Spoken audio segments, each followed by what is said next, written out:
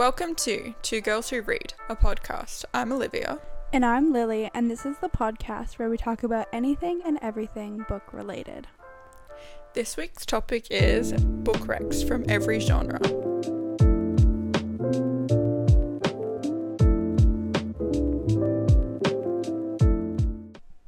And when we say every genre, that's a loose term because we kind of just made up genres a little bit. Because at the end of the day,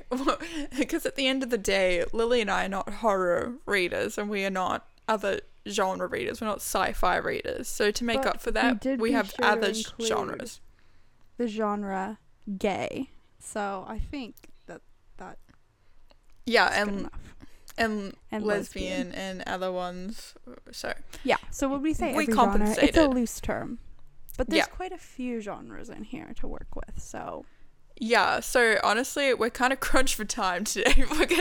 We're gonna see how we go. We're just gonna get going. Okay, first genre, is fantasy. Also, there's gonna be no spoilers this episode, so that's part of why we did it, because it's been a while since we've done one of these, so everyone can enjoy.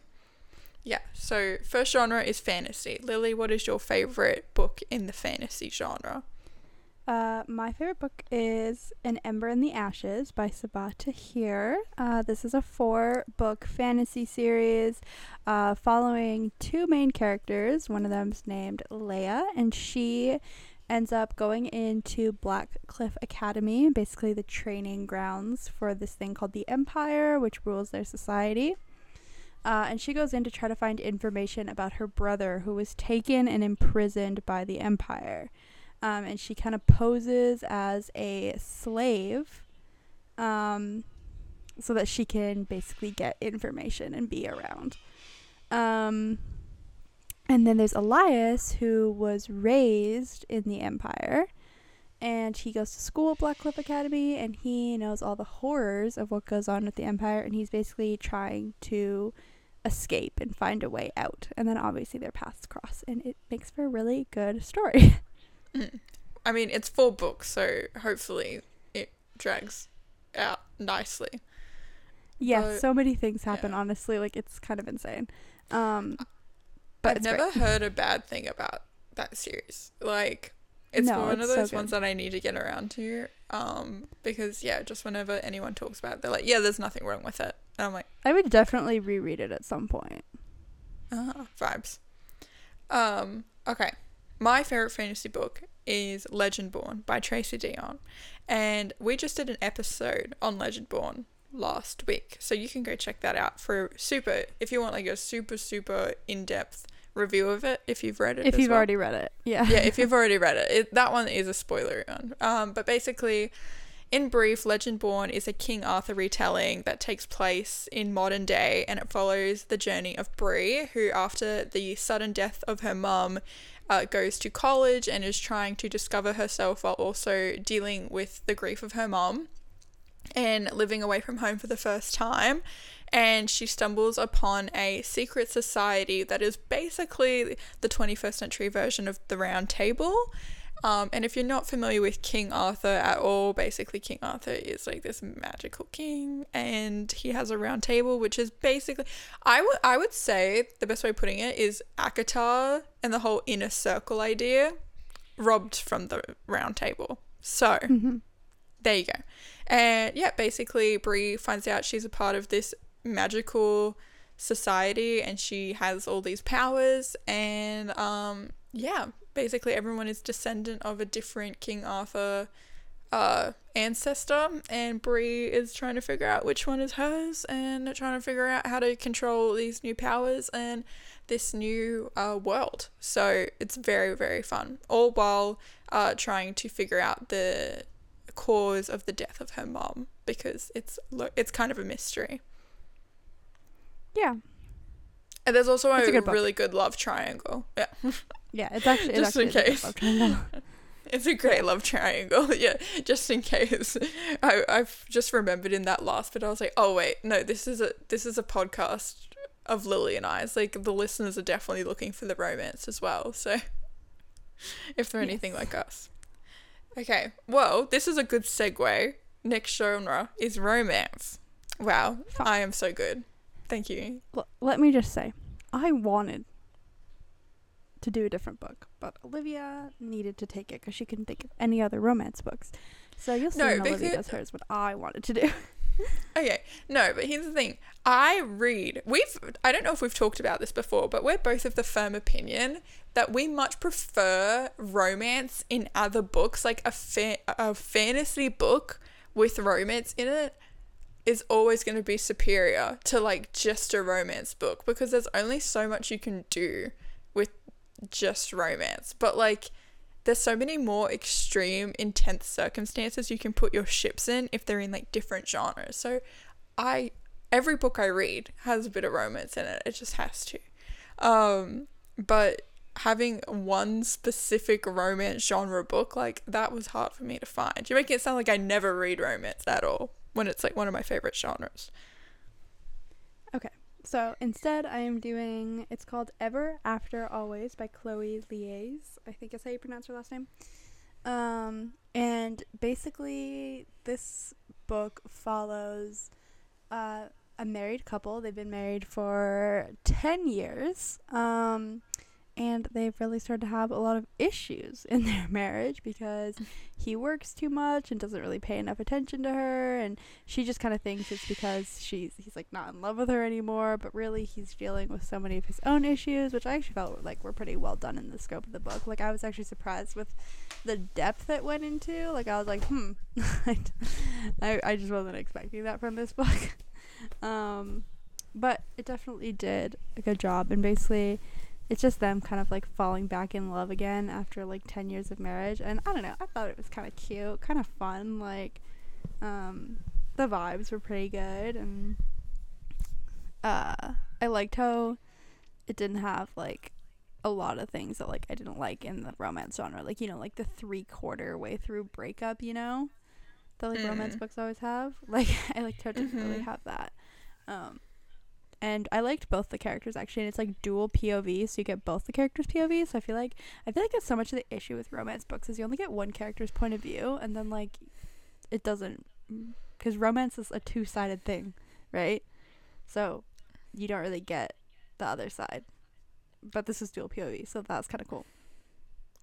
Yeah, I think it's a pretty popular opinion now that dual POV romance books are the superior romance books. I mean, there's such 100%. vibes. Because like romance books with only one POV make no sense, because like you're just always on the character's side whose POV it is. But then like in this book I was kind of alternating. I was like, oh, it's so his fault for fucking this up, and then I'd be like, no, she could be doing this a bit differently too. To be fair, she's not really, and I would kind of keep going back and forth, which I feel like was like the intended response. Yeah, I definitely think it's more interesting as a reader to read dual POVs. That's a bit awkward though, because mine is a single POV romance book, but Lily said she wanted to do it originally. Okay, so we both knew that we both love this book, and that is The Love Hypothesis by Ali Hazelwood. I know it's basic, but leave me alone, okay?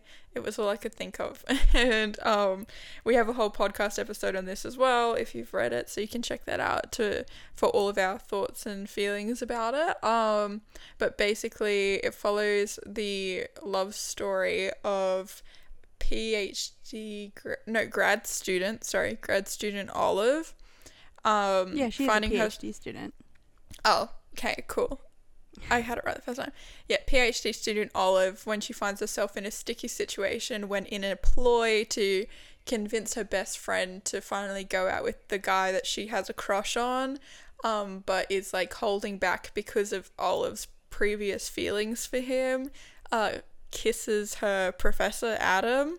And no, he's not her professor. That's very important. He is a professor. A professor, sorry, my bad.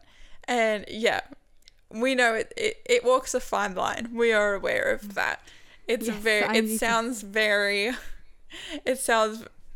could have gone wrong in so many ways, but what's so great about this book is it's almost like that's the whole point, and when you're reading it, you slowly realize that like the author is just really, really good at taking the romance genre cliches and spinning them just enough that it feels fresh and unique, which is exactly what I feel like you want in a romance book these days. It's got like all the tropes, really cute, and the characters are actually very well developed and fleshed out. But yeah, it's pretty good. Love Hypothesis, Ali Hazelwood.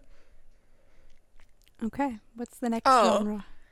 I didn't even mention that like they end up fake dating as well. That's like the whole That's point. That's the whole point of the novel. I'm so sorry. I'm bad at this.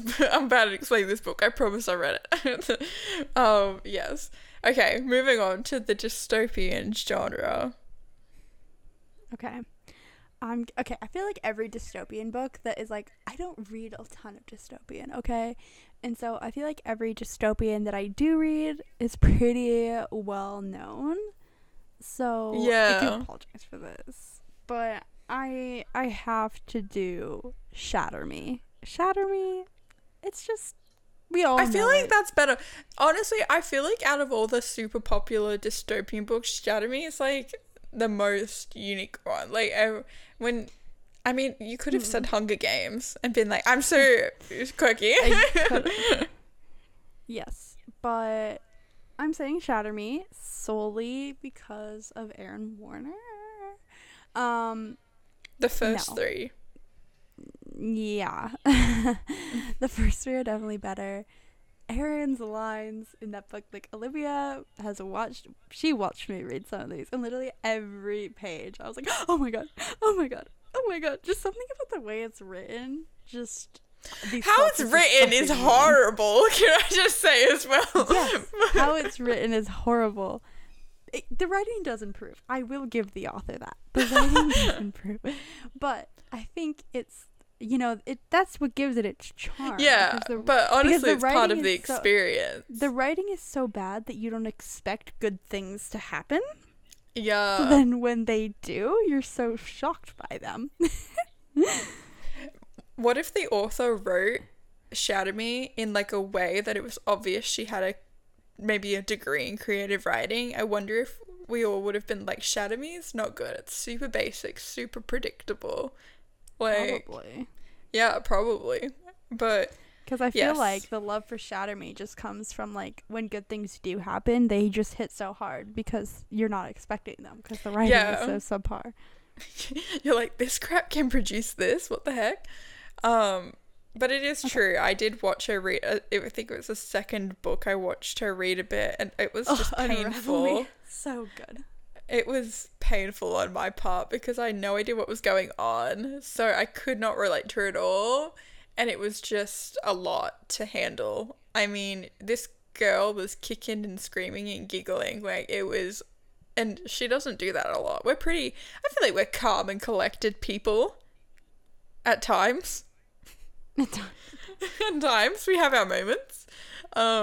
But this, I had no excuses for her. If somebody walked in and was like, what is wrong with her? I would have been like, I don't know. We're still trying to figure it out. Like, because that was just the effect of Aaron Warner, I guess. So I believe it's a good trilogy.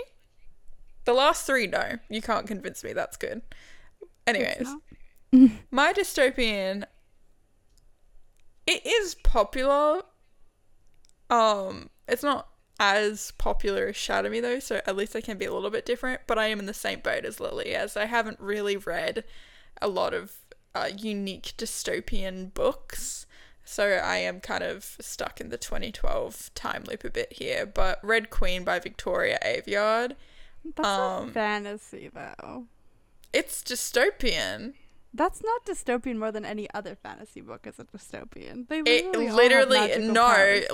it literally is dystopian.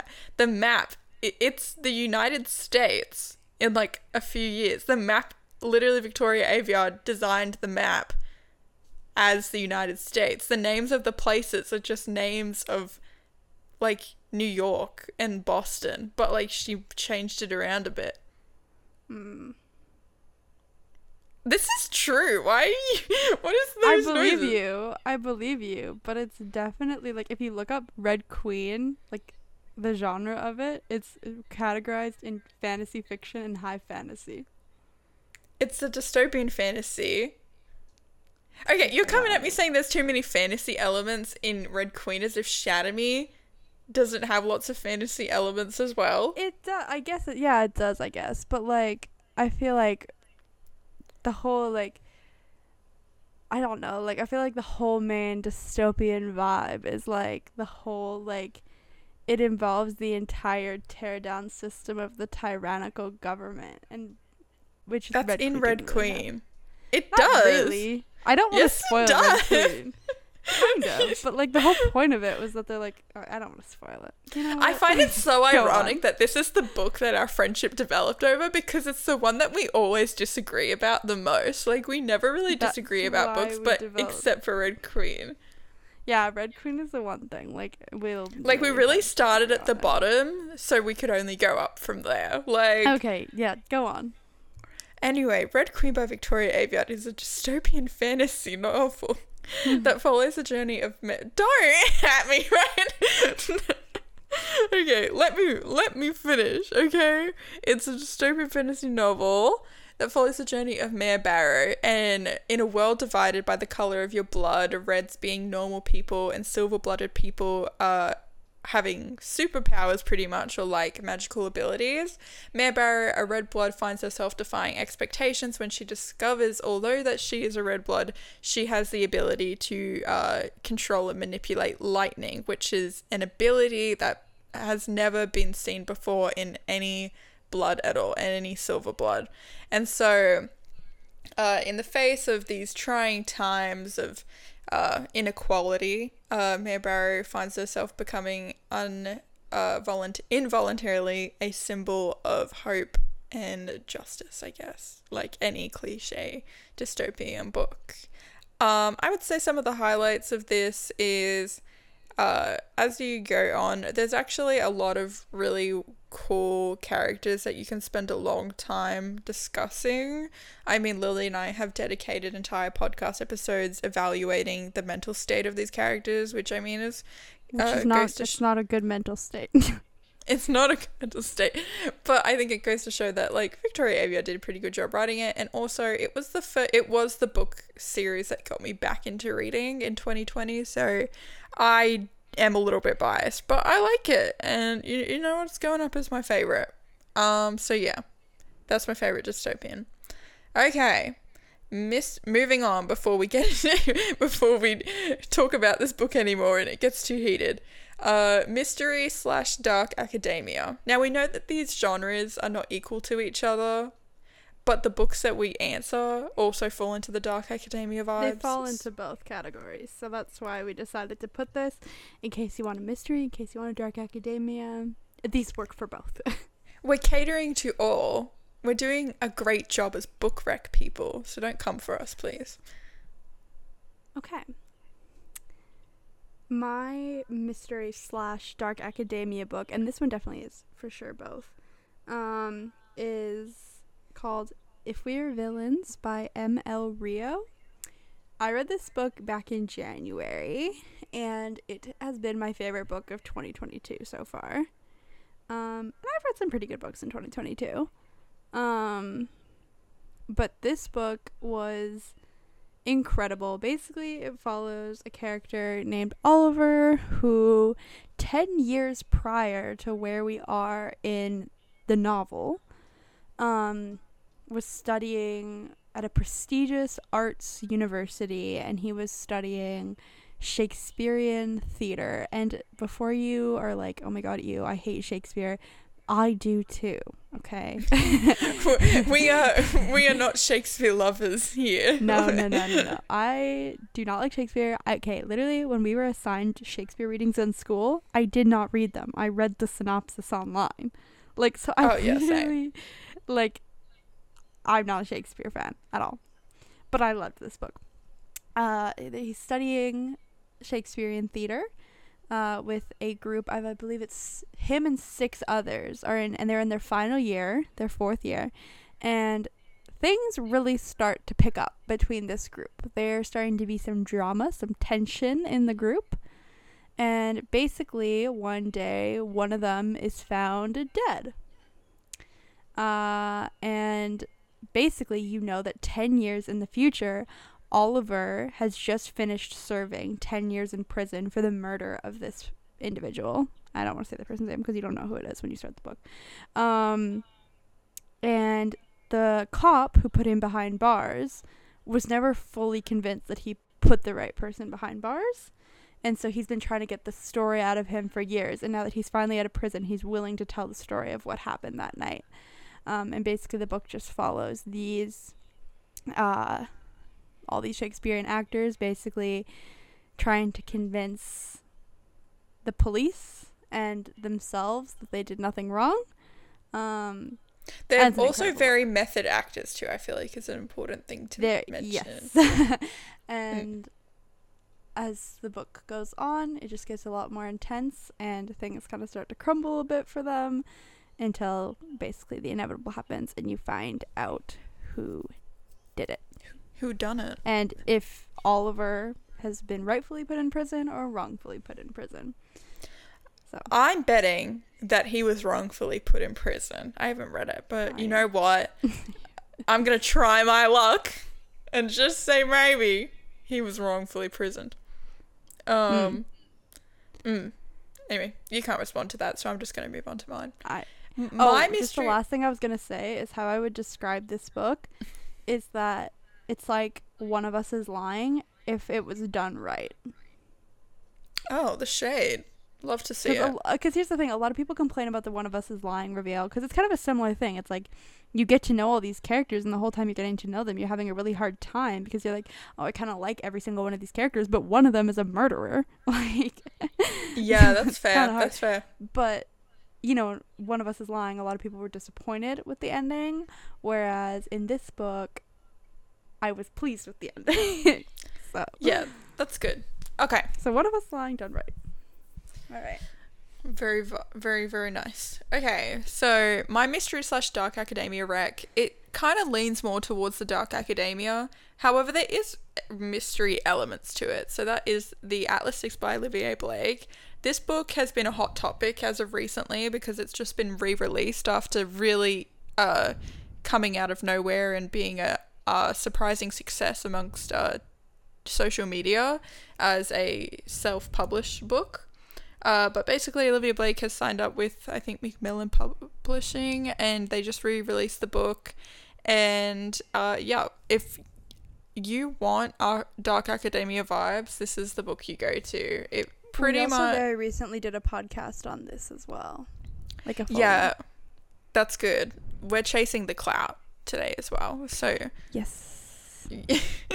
Yes. So basically, my impression of the Atlas 6, it's kind of like it falls into that same category that stories like Squid Game and The Hunger Games falls into, where I don't know what you would call it. Wait, actually, no, I would know what you would call it because I put it in my Goodreads review. And I remember I was really proud of my Goodreads review. I'm not going to read the whole thing because it's super long, but just the first line was, okay, this is what I wrote in my review.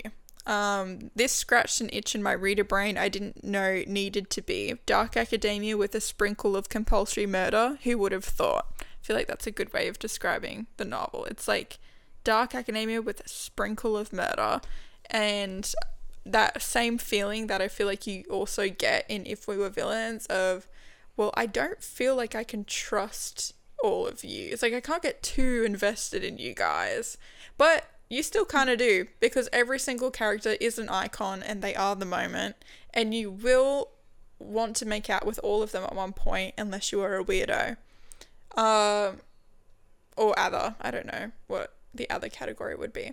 Yeah, but basically there's this society called the Alexandrian Society, which every single year anoints 6. Yeah, it's called the Atlas 6. It's 6, okay?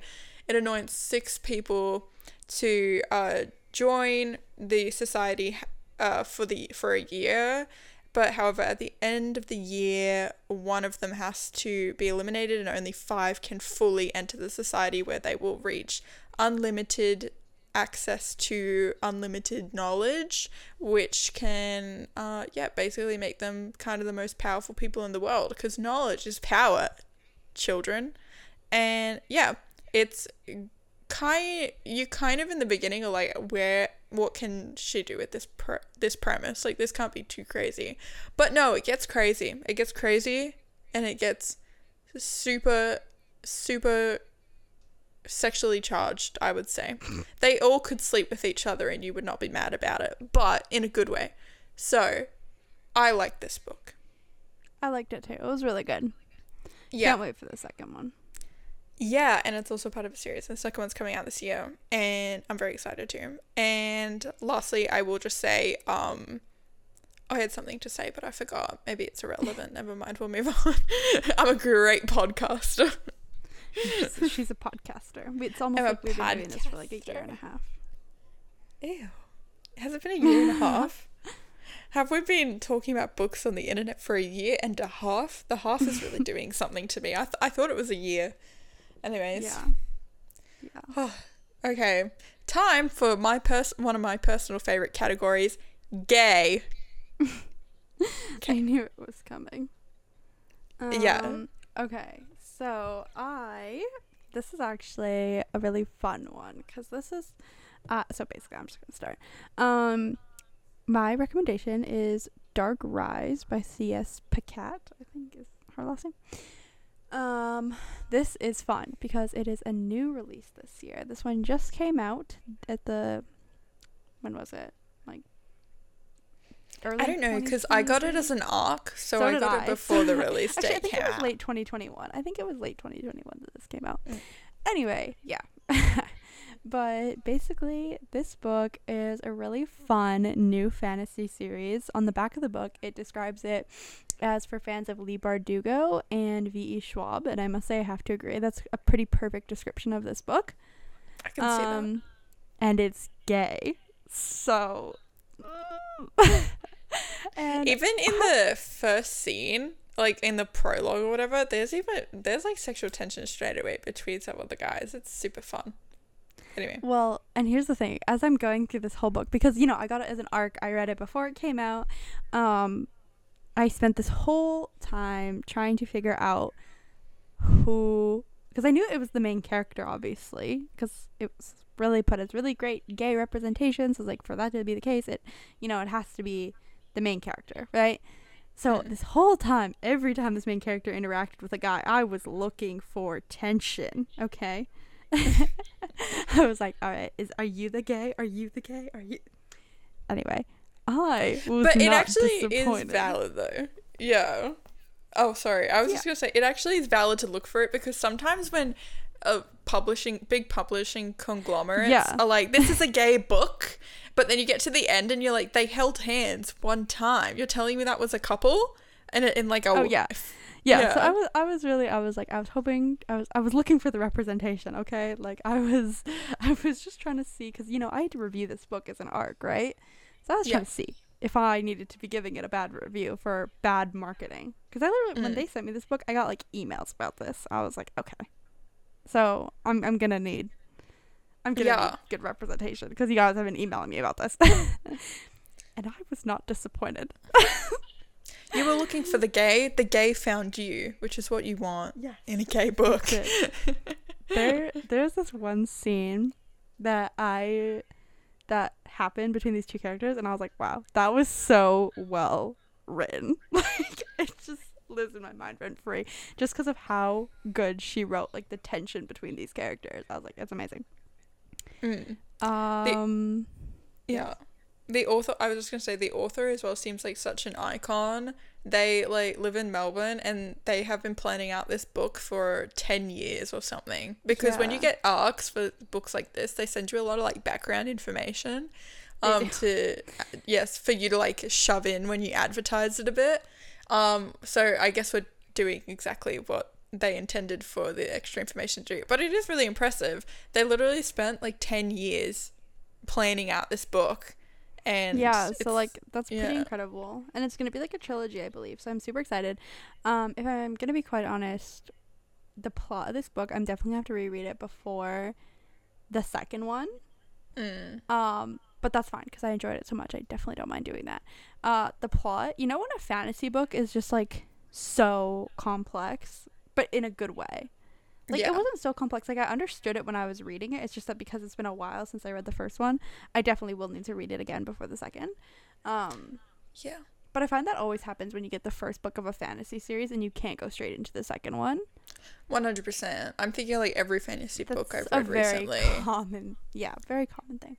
But yeah, it was incredible. And also the ending, like, I was really surprised. Like, I was like, oh my god, like the ending had one of my favorite things that I'm like, this should, like, I've said it. I was like, this is one of those things that should be done more in books, but it's never really done. And the author did it, and I loved it. Interesting. So I'm so excited for the second one now. Fun. Okay. Mm-hmm. Here's my thing. I was going to do Red, White, and Royal Blue. However, I feel like we're at a point where that just, like, we don't need to know about Red, White, and Royal Blue anymore. Like, we know it exists. It's just there, you know? And so I want to bring some attention. We have, like, a podcast episodes on Red, White, and Royal Blue. We've brought it up in a bunch of episodes by Casey McQuiston. Great story. You can go check those out if you want more information on it. I want to bring to light a graphic novel, which I think is about to get a lot of hype, and quite frankly I think it deserves it, and that's Heartstopper by Alice Osman. Forgive me for us probably mispronouncing majority of these authors' names. Okay, we could not find the pronunciations, but anyway, this is a graphic novel that I was seeing a lot about on TikTok, like maybe I guess a year and a half ago, like around when we started this podcast. Ew.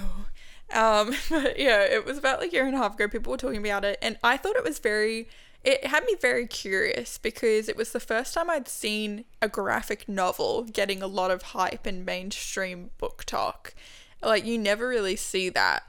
And so I checked out the first one and I read it in like an hour, and it was so cute. And then I read the second one and it was cute as well. And there's two more that I'm yet to read, but however, I didn't get around to doing it because I heard that they were making a TV show out of it. And I kind of felt like I wanted to experience this story as a TV show and then maybe go read the graphic novels after, like the other two, because I have a feeling that this show is going to be really, really good. The teaser dropped and the cast is immaculate as far as I'm concerned. But basically, it's a story about two British high school boys who are struggling with one of them, I can't remember names, it's been so long since I've read it, but one of them basically is out as gay, and they are pretty much the gay kid of their school. You know how that's like often a big thing that kids who come to terms with their sexuality early on have to deal with. They're like just the gay kid. Anyway, he's struggling kind of with that, and being the only proud gay kid in his British high school. And then he meets another British high school boy who everybody assumes to be straight because he is basically the poster child of like hetero looking boy. He's on the football team, he's like a jock, but it's super, super cute because out and proud gay guy has like a bit of a crush on football boy because he keeps doing things like defending him. I think I think one of them's called Charlie. I think Charlie's the proud gay one. I really should have researched this, but it's really good. Anyway, follows their cute little love story, and it's really adorable. And also, it's one of those stories where the side characters' romances are just as iconic as the main couple's romance. And so that's another reason why I'm super excited for the show as well, because I cannot wait to see some of the cute little like lesbian romances that are also in the books but more in the background. And so Heartstopper by Alice Oseman, super easy reads, and they're super cute, and just something if you want like a light, cozy, easy to read gay thing. That was a beautiful description, if I do say so myself. Gay thing. Gay. Light, cozy, easy to read, gay thing. Okay. I'm assuming the next lesbian. character. Yeah, I was gonna say. I'm assuming the next category is lesbian. Okay. Yes. So, my lesbian recommendation. I actually just read this one and I really enjoyed it. Because I feel like I often read lesbian books, or women love women books, and I'm so excited because I'm like, oh my gosh, like so excited to see this, and then the characters like hold hands like one time, and I'm like, lesbian books are the reason Lily was searching for the gay in The Dark Rise, is what we're trying to say. Or like I read one recently where it was really hyped up as this amazing lesbian fantasy novel, and they kissed one time in the last 10 pages of the standalone, so I was a little disappointed. But this one I actually did like. It's called Last Night at the Telegraph Club by Melinda Lowe. And basically this book takes place in the 1950s, in San Francisco, I believe. And our main character, Lily, it's my name, I always find it so weird because that's a pretty common name in books. I always find it so weird when I'm reading characters with the same name as me. I don't know. But no, I find it weird. I find it weird. Olivia's more common than Lily, so I come across it a lot and I can't stand it. Yeah. I just know, like, especially with like how popular like It Ends With Us is right now, and I always see TikToks of like when Lily does this and I'm always like, wait, what? TikToks all the time. I don't like that you have the same name as the girl from It Ends With Us. Yes. See, Olivia's like that level of popularity that it's too cliche to do. So like super popular authors, like super popular authors gonna call themselves Olivia. Yeah, it's more a side character name, because if you name a main character Olivia, like it's already been done a million times before. So think of something original. Go for Lily, because that's so much better. Yes. And so yes. Anyway. Oh, little side note. I'm sorry.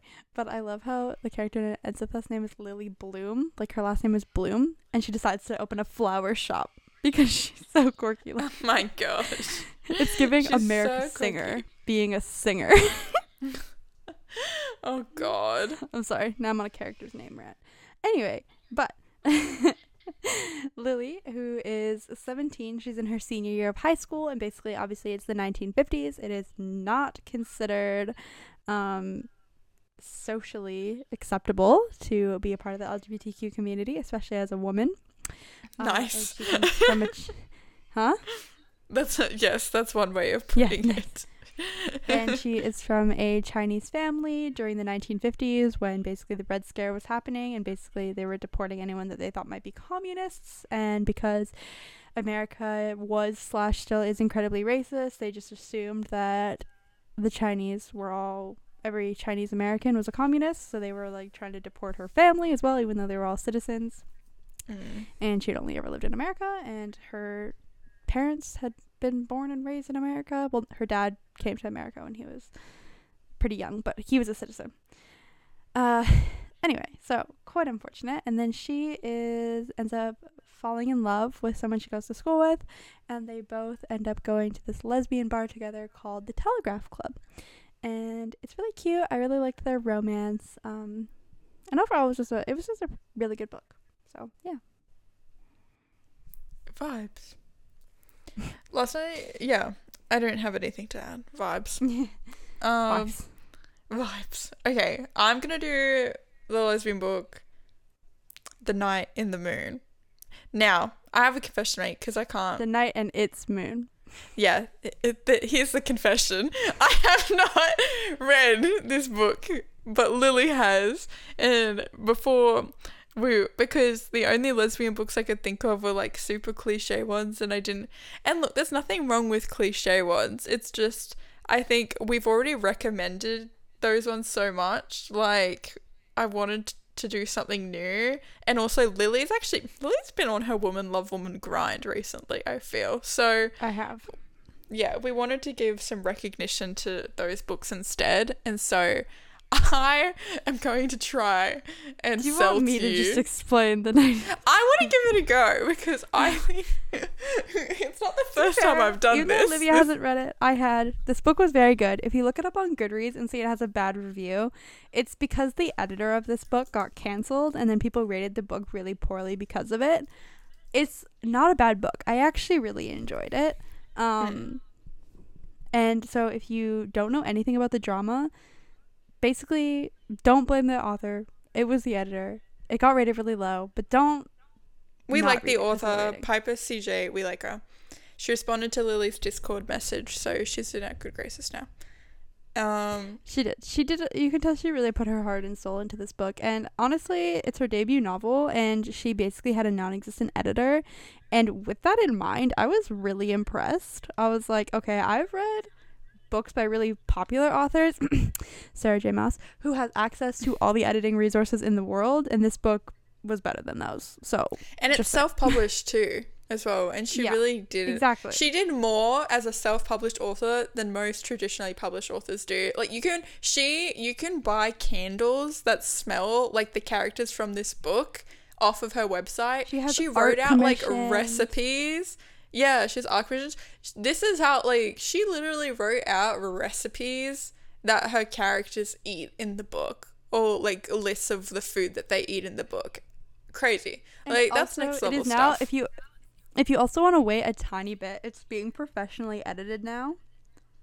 So if you do want to wait a little bit till the new edition comes out, you definitely can, but like the premise of it's going to stay the same. So we're just going to recommend it anyway. Yeah. So, The Night and Its Moon by Piper CJ. This is my little dot points over here. So, we have two women. We have Amaris and we have Nox. Okay, they both grow up in the same orphanage because this is a fantasy series of quality and none of them have parents.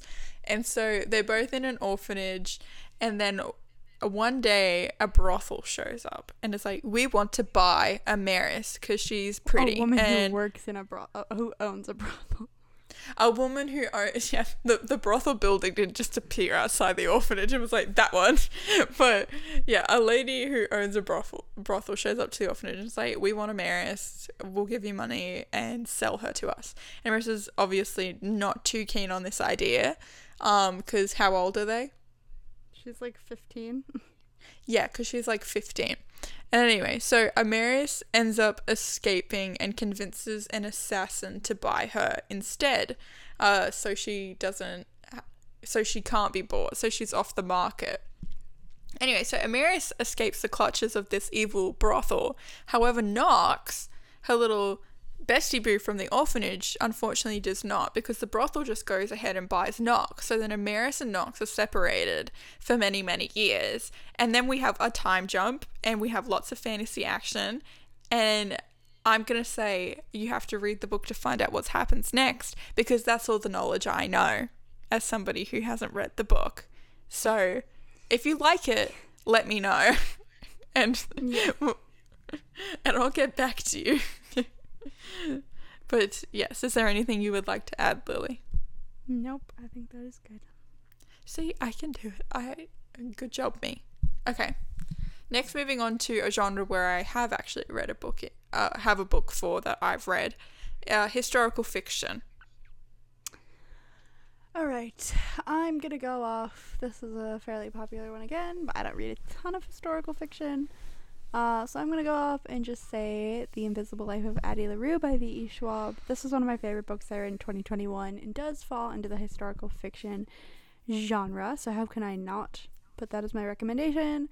This book follows this girl named Addie LaRue, who in the 1700s, the early 1700s, she is trying to escape her arranged marriage because it's the 1700s and she was 16 and unmarried, so that's pretty despicable. No, she was older than that. She was like 23. But it was absolutely despicable. She wasn't married, so they try to marry her off to some like 40-year-old man.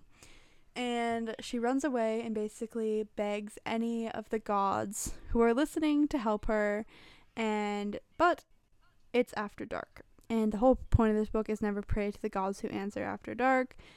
So she summons a we actually argued about what we thought he was, whether it was a demon or a god or I don't know, or the devil himself. Well, we here's argued, the thing. But his name is Luc, which is pretty much Lucifer shortened, or like it could be very easily. So yeah, it's never really confirmed what he is, but you know, on purpose. But yeah, basically he bad news.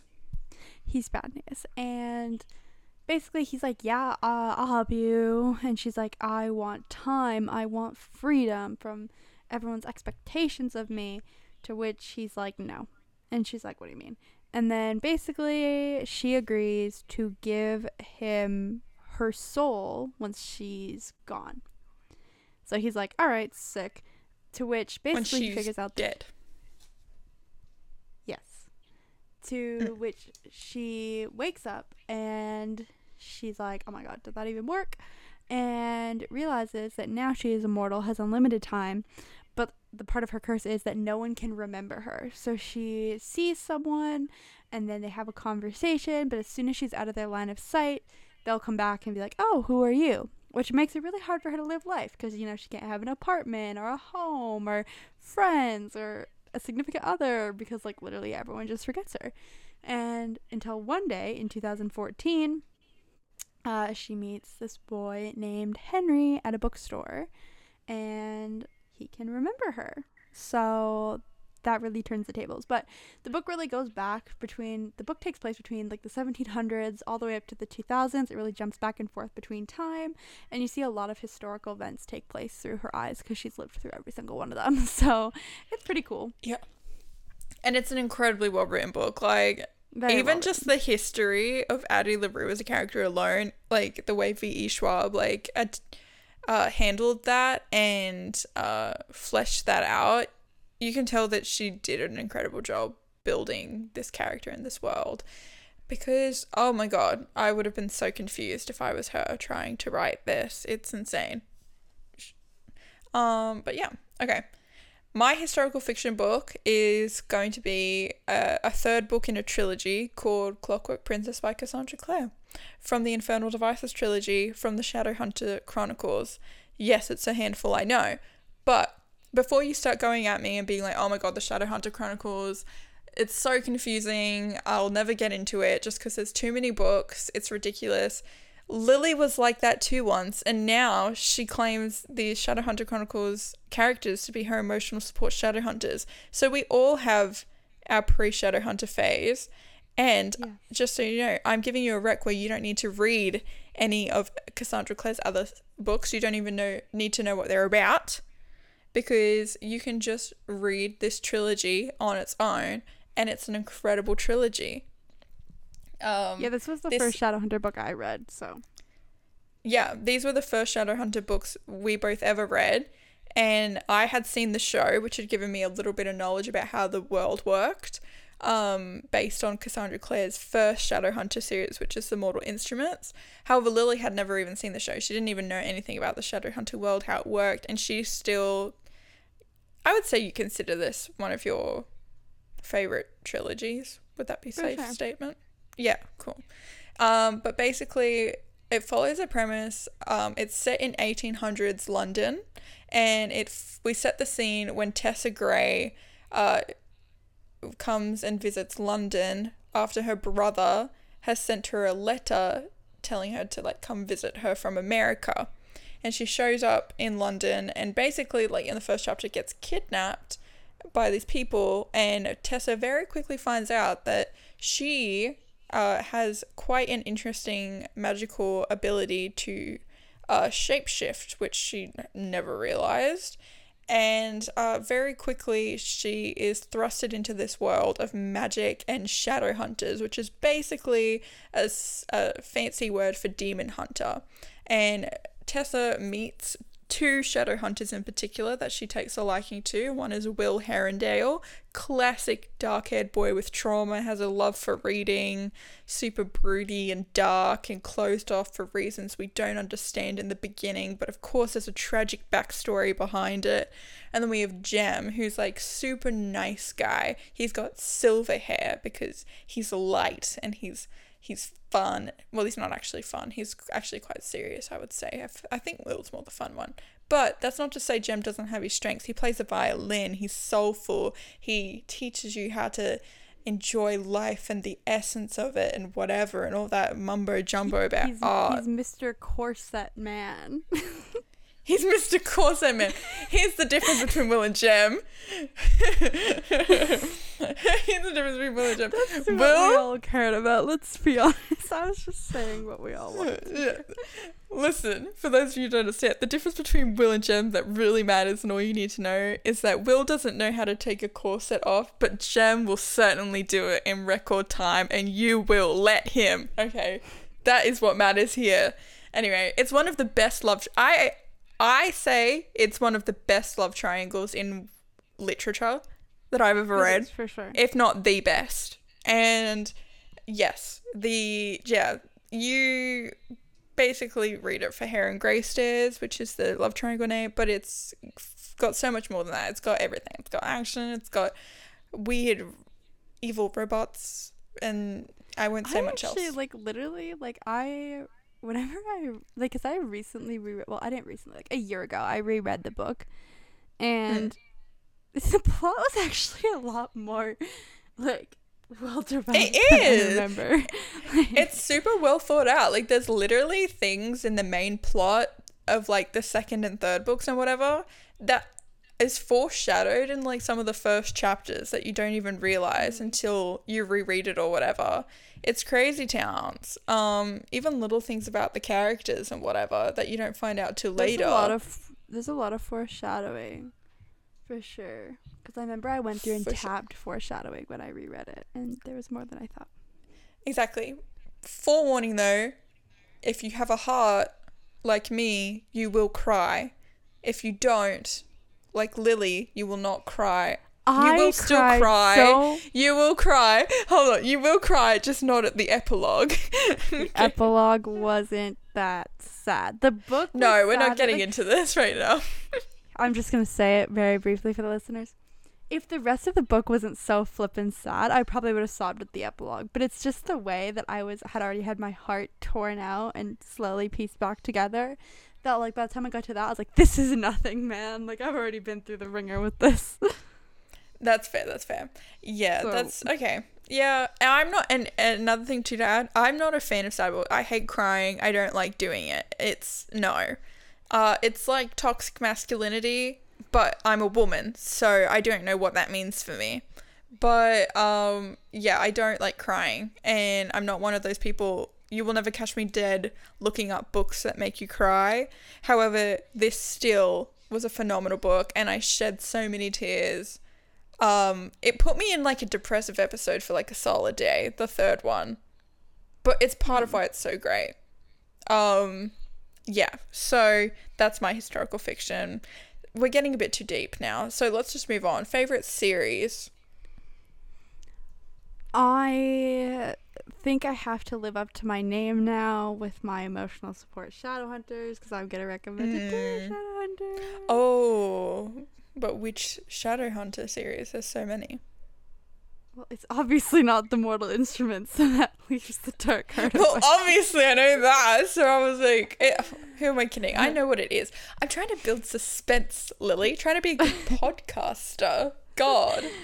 Yes, so The Dark Artifices by Cassandra Clare. It's one of her most recent series. This one does not take place in the 1800s, but does take place in 2012? Question mark? Yes? In Los Angeles. I don't know. I'm not like you. I don't know these details. I think it is in 2012. I was going to say 2015, but that's when the Wicked Powers is going to happen. So 2012. It's before gay marriage was legalized. See, I don't remember the details like what year it was in, but I remember those kind of details. I was like, gay marriage, not legal yet. Got it. Yeah. Not legal in the United States. Canada had already had it legalized for some time. I think Australia had it for about... No, I don't think Australia had it yet. I think it was 2016 or something. Anyways. Yes. We're 1 year out. Anyways, getting off track. So, 2012. And And basically, we're now following a different set of characters. These characters come into play at the end of the Mortal Instruments. You don't have to read the Mortal Instruments to understand them. Olivia didn't, but I would recommend maybe Googling a few things about the last Mortal Instruments book just so you can have a little brief outline. But she does a good job of putting flashbacks to the scenes that you like need to know. Actually, she still explains it with flashbacks, but it's just you won't feel anything in the flashbacks when she does them because you won't be like, oh my god, I remember that moment. The third book definitely hits harder if you've read the last 3 books on the Mortal Instruments. The first 3 books don't really matter, but the third book hits much harder. Like Olivia, like I wouldn't be surprised because remember how I said the third one was my favorite? I would not be surprised if it's like your least favorite. Fun. Because like it just hits a lot harder if you've like know some things. Wow, I just can't wait to read it now. Thank you so much. Well, it's still good, obviously. Yes. I'm just saying. I don't know if you like it as much as I did. Anyway, so basically it follows a new set of characters. Emma and Julian, they're parabatai, and if you know anything about the Shadowhunter world, which you might not, basically parabatai is like a little magical bond that basically it's like your partner for life, you know, like you do everything together, and you know, having a parabatai gives you certain magical strengths, like in a platonic way though. In a platonic way, that's the key piece here. Yeah. Will and Jem were parabatai. That's fun. They were. So basically, they became parabatai, but you could tell it was a bit of a rushed decision. The only reason they became parabatai was so that they wouldn't be separated. Bad call. Because then now they're adults and end up falling in love. And that's a bit of a problem because parabatai are not allowed to date. So creates a little bit of drama. But I don't know. I would say I loved this book just mostly for like all the characters that were in it. Because even like the quote unquote side characters, like, were so good. I loved every single one of them. Like, and it was just really like, it's just such a comfort thing because like all the relationships between these characters is adorable. Like, I don't really have a favorite. No, that's so great. I don't really have like a favorite ship from these books or like a favorite, like I don't even have like a favorite character really because like they're all just good in their own way. Like, it's so hard. Like, if you ask me to pick a favorite character, I'd list like 8. No, they're so good. Like, a testament to how good they are is in the gay category. I literally was like, if these 2 characters had a book from the Dark Artificers, I would put them down as gay just because they're like the greatest gay thing I've ever read. But all we have is crumbs, so I can't do it. But they're just that good. And they're like a side character, like a minor side characters. Like, and this book made me emotional. Like, I had some spoilers for certain sad things. So I was like, okay, like, I'm not gonna cry because I know it happens. I still bawled really hard. So, like, it brings out some emotion in you. And that's coming from the girl that doesn't have a heart and didn't cry at the epilogue. So that means something. Yes, it does. I'm kidding. I always get scared because when we record these, we can't see each other's faces. So I always get nervous that while we're recording these, one day we're going to finish and I'm going to think like we were joking and Lily's actually going to be looking at me like super pissed off. And I'm going to be like, what happened? And she'll be like, you called me a heartless bitch. Oh, and I'm like, oh, it was a joke. It's okay. I'm used to you calling me a heartless bitch by now. So. Oh my god. Okay. Just kidding. Now when you hang up, I'm gonna be like, I can't believe you said that, Lily. No. Okay, my favorite series.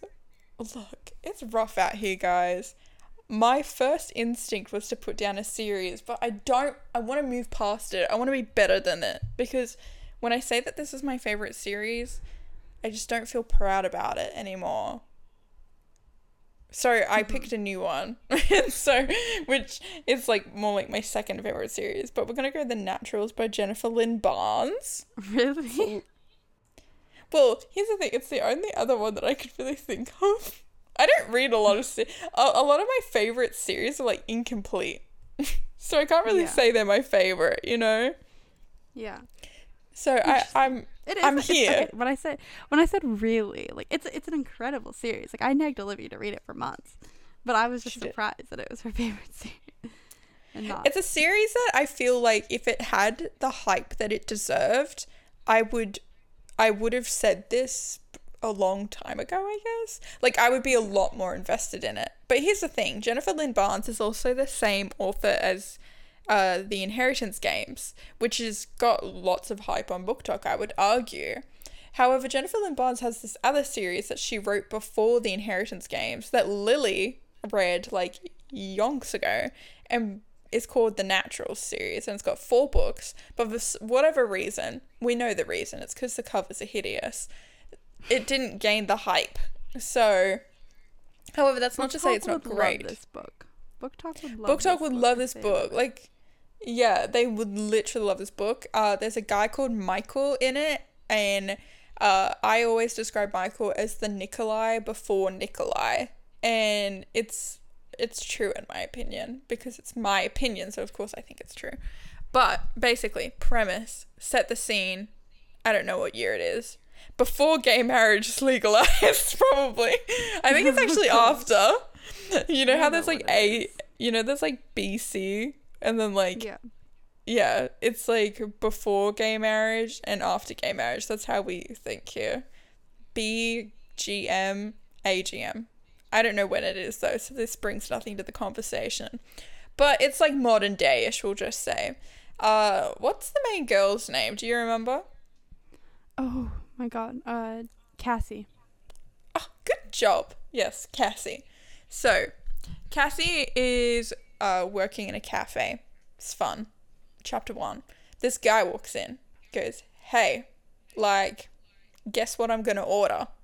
And Cassie's like, haha, whatever. But then the guy goes, no, I know you know what I'm gonna order, so just tell me. Because we very quickly learn that Cassie has this ability that she adopted when she was young due to lots of trauma, and she can read body language and like facial expressions and stuff like that at like such an intense rate that she can basically guess how you're going to act about or react to a situation. So for example, she can guess based on how you dress and like how you act if you're a bacon and eggs kind of person or something like that. And so basically very quickly Cassie proves herself to be of interesting talent. And where it gets fascinating though is bacon and eggs guy, who we quickly find out is Mr. Nikolai before Nikolai, Michael, is like, hey, if you ever want to like enhance this or use this, like call this number. But then Michael goes, but if I were you, I wouldn't. And so what do when you get told not to do something? You do it. And then Cassie quickly gets inducted into this society for the FBI, because of course the FBI has a little society of young teens who have these ridiculous abilities to help them solve cold cases, cold cases, murder cases that have already been solved. I don't really know what they expected to do with that. I don't know. They were trying to solve cold cases that like the FBI wasn't able to solve, so they like put them on the shelf. Okay, thank you. But yeah, what I really like about this book, it's got lots of fun tropes. It's got found family most prominently. It's got a love triangle. I did not like the love triangle. That was one thing I will say. Did not like the love triangle. However, all the books are like super good. Every single one of them. I finished the 4-book series in like 1 week. Just because I was so obsessed with it and it was so fun. And and also fun fact, yeah, it is a murder mystery, because of course solving cold cases only goes so far until they start solving cases that directly affect their lives, and it becomes kind of matters of life and death in some situations. So they really have to get on that grind and stop people from dying, and it's fun. Okay. And it's fun. But yeah, it's really good. And I like it. And honestly, I do intend to read the Inheritance games one day, just because I have faith in Jennifer Lynn Barnes after reading The Naturals. She's also like got a PhD in psychology, so she uses that a lot in her writing, and it's super fun and fresh. Okay. Cool. Did we want to finish it off? Yeah, know I we're was gonna already over ask. an hour. Yeah. So, I don't know. What We do you can think? we can do one more, and then we'll go. All right. Just give us 5 more minutes of your time if you're still here. You might regret it. I don't know. That's up to you to decide. Okay, standalone. Favorite standalone. Go. My new favorite standalone lately has been Verity by Colleen Hoover. It is a psychological thriller about a ghostwriter named Lowen who goes to finish a famous author's book series after she is incapable after a horrible car accident and has very traumatic head injury, and ends up in her attempt to better get to know the author she's trying to write the book about. She is in her home office reading a lot of her previous books and learning about her family, her life. She knows that this family has gone through a lot of tragedy. They have one son. It's her husband and her one son that are currently still there. But in the past year, she's been in a car accident, and both of her daughters have died. And basically, so in her attempt to try to get to know more about this author, whose name is Verity, she finds a old manuscript for Verity's unpublished autobiography and uncovers a lot of information about this family. Makes it a psychological thriller. Information indeed. Okay, my favorite standalone. Remember those books I was talking about earlier with the lesbian genre that I was like, I don't want to say because it's really basic. This is one of those books, but it's basic in a way where it's basic because it's good and it's popular because it deserves to be. And that is The Seven Husbands of Evelyn Hugo by Taylor Jenkins Reid. And in short, it follows the story of a writer called Monique who is up and coming, however has not had her big break yet as a journalist. However, one day basically her work gets an email from golden age Hollywood superstar Evelyn Hugo, who I always imagine as like level of fame. We're talking like Marilyn Monroe meets Audrey Hepburn kind of fame. Like she was a mega star.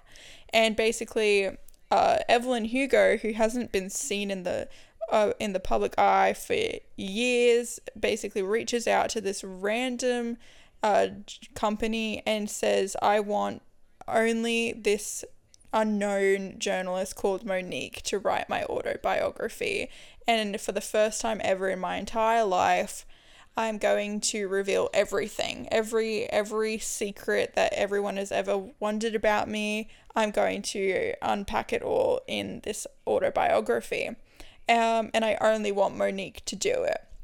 Most specifically, what she's going to divulge is the big mystery behind Evelyn Hugo's 7 husbands that she notoriously had. And basically, nobody knows why, not even Monique herself knows why mega ex-superstar Evelyn Hugo wants only her to write her autobiography.